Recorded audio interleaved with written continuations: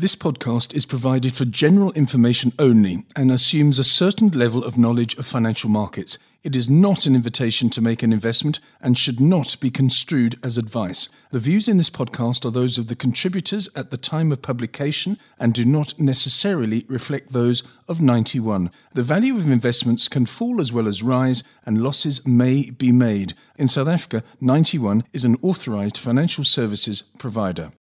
I received a piece entitled the following: Thriving in an Income Desert. The author of this piece was John Stopford, head of multi-asset income at 91 in London. And John, I'm just going to read the first few sentences. It says here, income is the dominant driver of most asset class returns over the long run. For some asset classes, such as high-yield corporate bonds, the income received can even exceed the total return due to a portion of capital being lost to defaults. And you go on to say, even for equities, reinvested dividends are typically responsible for more than half of cumulative total returns over time. Moving on to the second paragraph is the following. Given the importance of income, the decline in yields on most asset classes since the GFC, the global financial crisis that is, and the further fall during the COVID crisis appears to bode ill for future return potential.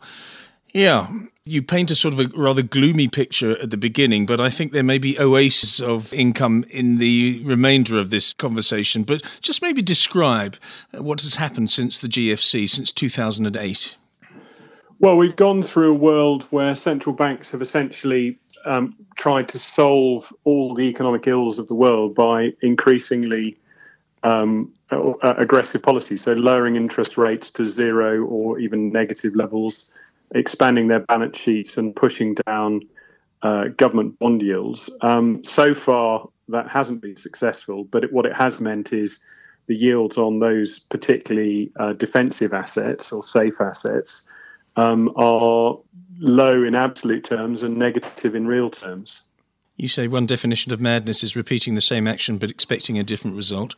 That hasn't stopped, though, you go on to say, policymakers from believing that looser policy will eventually generate higher growth and inflation. For this strategy to work, they now believe that low interest rates and QE, quantitative easing, will probably be needed for the foreseeable future. It seems to me that QE is something that I've always known throughout my broadcasting career. I mean, I can't remember when it started, but it certainly came to the fore and became more important in 2008, 2009. It's almost as though it's there forever.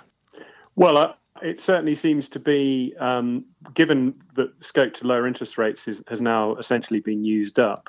QE remains the sort of final lever that most central banks can continue to pull, and they're pulling it aggressively. And certainly, there's nothing on the sort of forecast horizon of most central banks to suggest that they're going to change. They've been trying to create or hit inflation targets for the last decade and longer and failed consistently.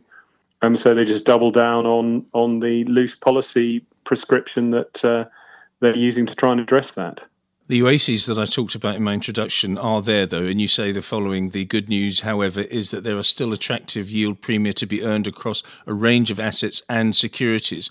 Maybe you could describe them. Yeah, so what's interesting is although governments have pushed down, or central banks have pushed down the yield on cash rates and government bonds, the yield on riskier assets the relative yield has remained reasonably high. So the kind of pickup in yield that you can get by lending to a corporate rather than a government, or to an emerging market sovereign rather than a government, is actually above the sort of average level that we've seen over the last 20 years. And in the case of equities, that's also true. But actually, we've been in a high yielding environment really since the GFC. So if you go and look for yield and you're prepared to take some risk, yields are available. And even in government bonds, because they're holding down the short end of those yield curves, at the longer end in some markets, there are sort of at least reasonable yields to be earned if you're careful about what you own. I mean, an example of that is something that I'm quite familiar with, and you will be as well. It's the 10-year government bond in South Africa. It's currently yielding, I think, something like 9.2%. Only about 10 days ago, it was 9.7%. But anyway, it's 9.2% as we speak. The South African rand has strengthened from 1930 to 1650. And inflation in South Africa, the last CPI print, consumer price inflation, was 2.1%. I mean, people must lick their lips when they see that sort of thing. And that plays into your example of emerging market debt being attractive. Yeah, I mean, that's definitely the case. I mean, I think the point, though, the sort of point that we then go on to make is that you're paid a risk premium because there is risk. And it's about trying to assess, where is it safe to harvest that risk premium and where is essentially is it still dangerous? And we think you need to do that at a security level. So it's not really, if you look at asset classes, on average, they look fine, but the average hides the good and the bad. And so we think you actually need to look at individual corporate bonds, individual emerging market sovereign and corporate bonds, individual equities, and so on, and essentially try and find those assets where the yield is supported by resilient cash flow generation on the underlying assets or the underlying economy that can service that debt and make sure that you actually receive the income you're expecting, and in times of crisis is going to be still there when you need it. It's going to be resilient or sustainable. So it's about trying to essentially, rather than just go for high yield or high yielding assets, it's to go for the yields that are high to moderately high, but where those yields are backed up by strong cash flow generation. Are the savvy corporates and the Treasury departments of those corporates taking advantage of the current situation? In other words, saying, right, people want yield, so therefore let's get out there into the market and either restructure our debt or issue new debt. What are they doing?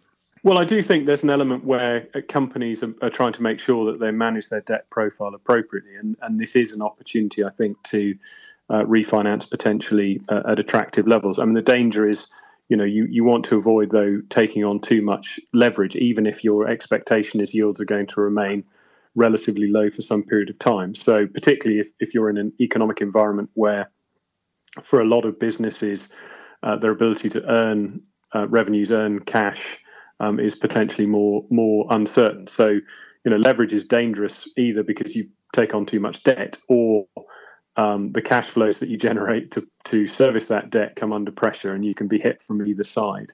So I think it is about trying to find businesses that are resilient and durable, and also haven't extended themselves too high, but are basically being asked to pay a reasonable or a decent risk premium by the market because there's uncertainty out there. Okay, you say it right at the end. So for us, the key to thriving in this income desert is to build a diversified portfolio. But have you got a sort of a pecking order of opportunities? And if so, what is that pecking order?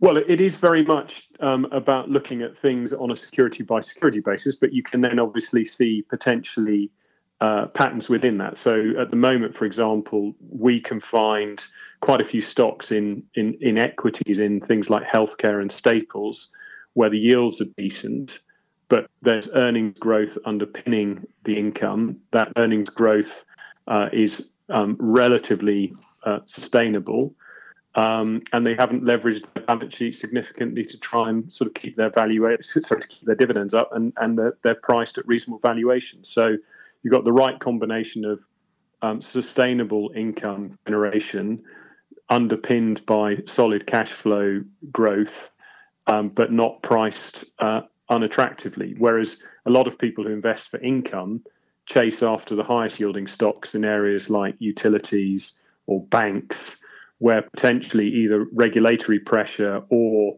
the fact they've just leveraged themselves up to try and keep paying dividends even when times are tough means that those dividends are much shakier and much more under at risk of being cut if they haven't already been cut. And then on the fixed income side, we think that there are some very interesting opportunities within investment grade. We saw investment grade disproportionately hit during the COVID crisis as people, worried about which businesses would remain healthy, and also as people sort of scrambled for liquidity. And so you've got solid businesses where their ability to service their debt is very strong, and they're offering a decent yield premium. And in particular, some of those across the sort of emerging market corporate world. So companies that are of similar or better quality to the equivalent companies in developed markets, but because they're emerging market labeled, they carry a bit more of a risk premium.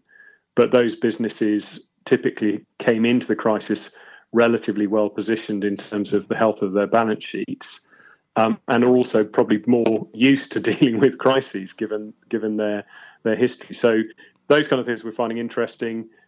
Whereas actually in some of the parts of the high yielding market, traditional high yielding market, we think that yields have come into a point where maybe a lot of that value, the risk reward is less compelling.